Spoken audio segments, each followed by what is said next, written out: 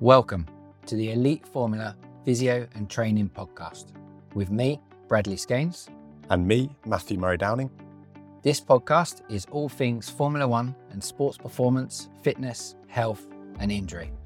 We will be discussing the physical and mental components of Formula One, the drivers and every circuit race by race as the season goes on, broken up with insight and knowledge in how to train, recover and rehab like an elite level athlete. And we'll even bring along some special guests for the ride. For more information, you can find us at Elite Formula PT on socials. Hello and welcome back to the Elite Formula Physio and Training Podcast. And we're back after a couple of weeks off because we've had some hectic travel schedules here, there and everywhere. But some good races to enjoy as more records have fallen. Matt, how have you seen the last couple of weeks? Yeah, it's been interesting. Yeah, it's a nice little run for Max, breaking a few more records, which is always good to see. He's just been looking strong and consistent, hasn't he?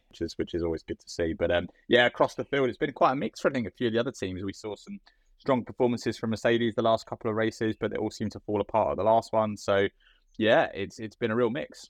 Yeah, no, there's definitely been a good mix. You know, McLaren looking strong again at most circuits now, which is interesting, and will certainly be interesting developments for next year. But yeah, it's been nice working environment at the minute. We've knuckled back down, we've refocused, and we've said, every race is there for the taking. Let's win as many as we can, and we've approached every race in the same way as we would do a championship shoot-off. So there's no let-off from the team. It's brilliant. And I think there could be records set that might never be broken. So that's also very, very exciting. Yeah, absolutely. And I mean, in the last race especially, I mean, what a race it was. I think it was interesting. I was chatting to a few friends in the kind of motorsport world, and I think a few people predicted it might have been, pretty straightforward race and not too much to talk about. And we weren't really sure about overtaking zones and things like that. But it was incredible. So many overtakes. It was unbelievable. The race from beginning to end was full of overtakes. It was great. Yeah, a lot of people have said it, how the last couple of races have been super exciting for that. So yeah, it's great. The field's closing up. Whether that's because some teams have stopped developing, other teams are developing more, or whatever. But it can only be good news for next year at the moment, albeit I don't mind a boring race when you're leading from the front, so we'll always take that. So we didn't recap after Mexico. What did you make of that race? Yeah, as I say, interesting race. I think it's such a technical circuit. I think it really kind of showed its head in terms of, as you say, to look at the circuit. It's a fairly short circuit, but an awful lot of corners, in the sense of actually a lot of slow to medium speed corners. So you end up seeing a lot of opportunity for overtake with a couple of big straights thrown in there as well. So it made some really exciting racing. Quali was interesting as well. And as you say, I think now that gap's closing kind of in the pack behind Max, so to speak. It was really action packed. So it offered an awful lot of driver skill, which was shown off, which was great. So no, it was a brilliant race all round. Yeah, no, it was interesting for the viewers. And then so we hop, skipped and jumped from Mexico over to Brazil. A few of us got a couple of days back in the UK, so jet lag planning was important there. The rest of the team mainly went over from Mexico to Brazil. What did you make of the Brazilian race, apart from all the rain? Yeah, again, another good. Yeah, couldn't believe it. Yeah, again, as you say, I mean, it was interesting. I mentioned that, you had relatively good weather, and then next thing you know, I kind of glimpsed over at the TV screen and just saw lashings and lashings of rain. I couldn't believe how much fell within a short period of time. It was tropical, but for me, it's always rained in Brazil. Every time I've been in Brazil, it's always rained at some point, and then it kind of just goes away, and you get the sunshine back again. It is that very kind of tropical condition. So yeah, and anything could go. No, absolutely. But yeah, again, it was another really, really good race. It was interesting switch around. Obviously, great drive again from Norris. Alonso was in the mix as well, which is, they seem to be Aston Martin were kind of back in the mix. So that was kind of good to see. But again, another race that was filled with overtakes. It was, again, action-packed from the word go. So it was great to see, really, because I think you're right. I think a lot of the criticisms recently have been, it's been a bit kind of stagnant through the weekend. But I think the overtakes were brilliant. It was, again, another race from turn one. It was super exciting. Right the way through to the last few laps, we were seeing overtakes. So it was brilliant. And what a finish. Perez Alonso at the end, it was, incredible. Yeah, it was very exciting for the viewers. And again, it's another interesting track. And obviously, we didn't do the track specification, so maybe we can go into that for people now. But it's another track at altitude, although be it not as high as Mexico, so it shouldn't have too much bearing on performance of the individual, albeit it can do. But I think it can also have quite a lot of effects on the performance of the car as well. So Sao Paulo is at 700 meters above sea level, and I think that can have an impact too. Yeah, absolutely. And as you say, I think it is quite an interesting track layout as well. That's always worth noting. I mean, if you're got the track in front of me here, and it's always so interesting to look at. I think you kind of really, I almost break the track into kind of split into three sectors. You've kind of got sector 1 and sector 3, which are really quite quick sectors. We've got two massive straights with some kind of long corners, high G forces, but quite long sustained G forces. Whereas when we look in that kind of sector 2, we've got that much more kind of technical element where we kind of come through turn 7, 8, 9, 10, which are just, a lot of really sharp and quick left, right corners. Again, with some opportunities for overtakes, which we saw. It was really great to see. So kind of offered great variation. And as I say, it was quite challenging from an engineering perspective to make sure you've got a car that kind of, which sector did you want to kind of set the car up optimally for? So it made for a really challenging circuit for setup. Yeah, for sure. And actually, it seemed to be quite challenging for the drivers as well. It's an old circuit, and it's quite bumpy. There's lots of elevation changes, so the kind of the physical nature of it's there as well. The neck muscles are having to work. You've got, as you said, high G forces of around 4 or 5 Gs. It's a short lap. It's only 4.3 kilometers, so they're coming around to that. High G force 71 times. And yeah, just hilly. It's got old school banked cambers, so there's some production of some of that axle compression down through the neck as well. So that kind of whole upper body, neck muscles are really working quite hard through this circuit. Yeah, absolutely. Yeah, and it's often the bit that people don't see, but it's interesting. On my notes here, it's really quite visible, particularly to say the kind of the bumps and uneven road surface, and so many of the braking zones, you could see the cars were rattling around. And as you say, it's over a long weekend that does take its toll. Yeah. For sure. And it's interesting because it's mainly an anti-clockwise track as well. So I remember when I first started in F1, it was quite a feared circuit for drivers. One, because it's already got the physical components, high G forces around the corners, 71 times. It's bumpy, so you're feeling the lower back, you're feeling the neck. It's got the cambers, so you've got the axle compression, but it's also anti-clockwise, so they're working the opposite side of the neck to what most drivers are used to, because they grow up on these European circuits where they're constantly exposed to clockwise circuits. So they build up that chronic load within their neck musculature. But one really notable factor for me this year was actually not many drivers spoke about that or thought about that, and it just shows how many more anti-clockwise circuits are now within Formula One, or how many tracks have quite even amount of right hand, left hand corners. So that was super interesting. And you're right, and I do wonder whether that, especially the introduction of these newer tracks, as you say, an F1 going to new locations and more modern circuits. We're about to talk about Vegas, another new anti-clockwise circuit. So as you say, I think you're right. I think we're seeing the emergence of these newer tracks where perhaps they're trying to have a better mix of more classic corners, but also, you're right, the emergence of more anti-clockwise circuits. Yeah, the new circuits really seem to kind of try and fit as many different technical parts of some of the best tracks in, don't they? So they end up with quite an even split of right corners, left-hand corners, sparse bits, and so on and so forth. So, but yeah, no, we are off to Vegas. It's going to be a very different experience for many in the F1 paddock. We raced on a Saturday for the first time, one of the first times. We have a crazy schedule. The race will be at 10 p.m. local time. Qualifying on the Friday night will be at midnight local time. Most of the paddock, or most of the staff in the paddock, won't leave track until about 3 a.m. in the morning. So yeah, it's going to be a real personnel challenge within the F1 paddock. Definitely going to be a logistical challenge. One of my tasks this afternoon is to finish writing the jet lag plan. That's been chaos. It's you're traveling west, but you're on European time almost, in terms of like the morning times, and it's actually looking like it might be better to prepare a jet lag plan for traveling east for the timings of the sessions and essentially what our work times are going to be. We're going to be getting up at 2 p.m. And then going off to work. I think one of the key things with that is, and we'll get to the track specifications in a minute, but one of the key things is going to be making sure people get actually some sunlight before it goes sort of sunsets around, I think about 5 p.m. or something. So yeah, making sure people get out and get a bit of sunlight before they go to work. Otherwise, they're just going to be seeing the dark. Yeah, so I guess for people that don't know, Brad, about like jet lag planning, I guess there's a couple of questions here. One is, I guess you're not going to be running off of a Vegas time zone. Max, etc., or the rest of the team, you'll be running off a different time zone. And as you say, that poses a few logistical nightmares, whether that's even things people don't think about, like getting food and facilities and things like that. But I guess also in terms of, you're right, that light exposure. How do you guys do it? Do you use artificial light iPads? What do you go for?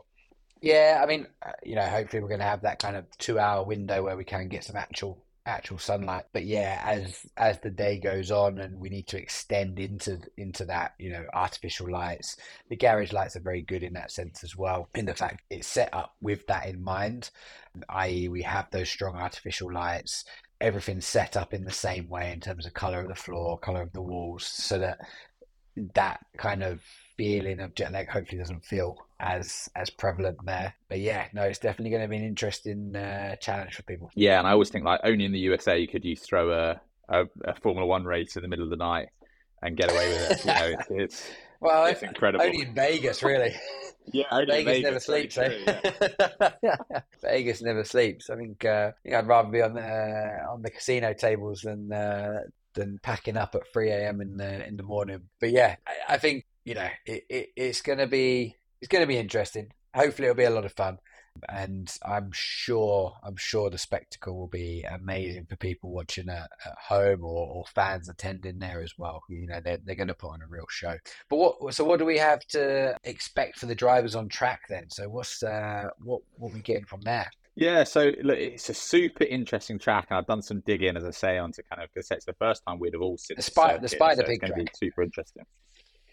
That's it, exactly that. So it's as we say, it's an anti-clockwise circuit. So that's again something we're seeing more of, as we just said. So Vegas is a circuit. So first, it's a 6.2 kilometer track. So it's the third longest track on the calendar, behind Spa and Saudi Jeddah. So it's a super long circuit. Originally, it had been poised as a 14-turn track, but they'd added a chicane in there, so it's now a 17-corner track. It's a real high-speed, kind of low downforce circuit. So there are some massive straights, which I'll come on to in a second. Something to consider is it's going to be another night circuit, and my goodness, is Las Vegas going to put some lights on? So that's definitely going to be something for the drivers to consider. It's going to be, again, the kind of light. So I think that, combined with potentially for some of the drivers struggling with the time difference and the perhaps we've got a shifted race in the time zone that we're in, is going to be interesting. I hear there might be a lot of fluorescent paint about on cars and helmets and all this sort of stuff as well. So it'd be really interesting to see how that has an impact too. Absolutely, it's all these things we do. I would say people, is that amount of load that we're taking visually, it's quite overwhelming. So I think, combine that with a few other factors. You're right, bright helmets, liveries, etc. It's going to be quite a lot for the drivers to take in. So visor choice is definitely going to be something we're going to have to consider. In terms of the circuit itself, really interesting. So let me pull up my track map here as well, because it's good to go through, and I've written a few notes down on kind of the circuit that we're going to see from this year. So as I say, as we come into kind of turn one off of the main straight. So the main straight actually is long. It's an 800-meter kind of straight as you come over the start finish line. We then kind of come into kind of T1, T2, which is a tight hairpin. So you've got a big braking zone there. Moving into turn 3 and 4, we've got a fast right-hander. As I say, it'll be super quick. Going to be some high G-force there. I believe that's also around where the sphere is, Brad, the new sphere. So it's going to be super bright around there, and definitely a distraction. Oh, mate, it looks incredible. Yeah, it's going to Yeah. be, and apparently it's all going to be lit up. So I think it's going to be quite a spectacle. Yeah, another stimulus though to think about. Yeah, absolutely. And then, as I say, then we move into sort of T6. So you come around T6, we've got the slow kind of 90-degree right-hander before moving into, again, another kind of long left. And then as we move into 8-9, we've kind of got similar to last week in Brazil, we've got that kind of left-right twisty section.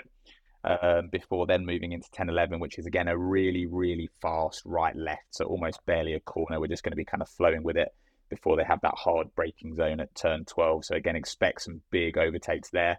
Moving beyond that, we then go on to T13, which is actually kind of moving on to the kind of the longest straight on the circuit, which is 1.9 kilometers, which is huge. So it's going to be absolutely flat out here. The guys will be bouncing off the limiter. Does that make that the longest straight? Does that beat Mexico? Or? I think it does. Interestingly, because actually there was talk here of, I was reading earlier just about how we've actually, even in that, we've got that sort of 1 kilometer main straight, which is up there as one of the longest. So the fact that we've then got a 1.9 kilometer, I want to say it's right up there as the longest. I'll fact check that. But yeah, we're expecting kind of speeds around the kind of, 340 odd kilometers an hour. These cars are going to be absolutely top end at this point. So it's going to be really interesting. There was a lot of talk about the tarmac service here and the problems around that long straight as well. But my understanding is they've completely resurfaced it. So that'll be interesting to see whether that's ironed out any of those concerns or issues once we start getting the cars around there. It could be slippery rather than bumpy then.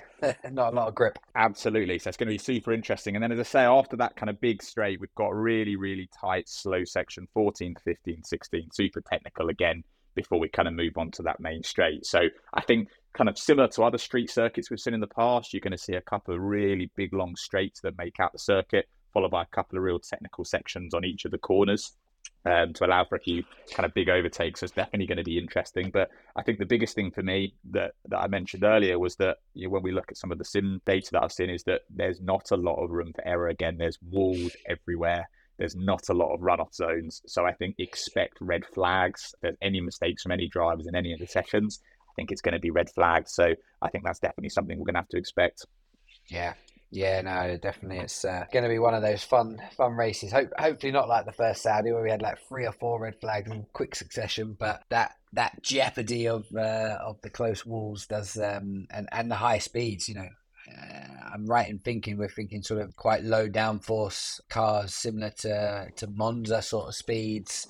So yeah, add some walls into that and it's going to be it could be a bit dangerous.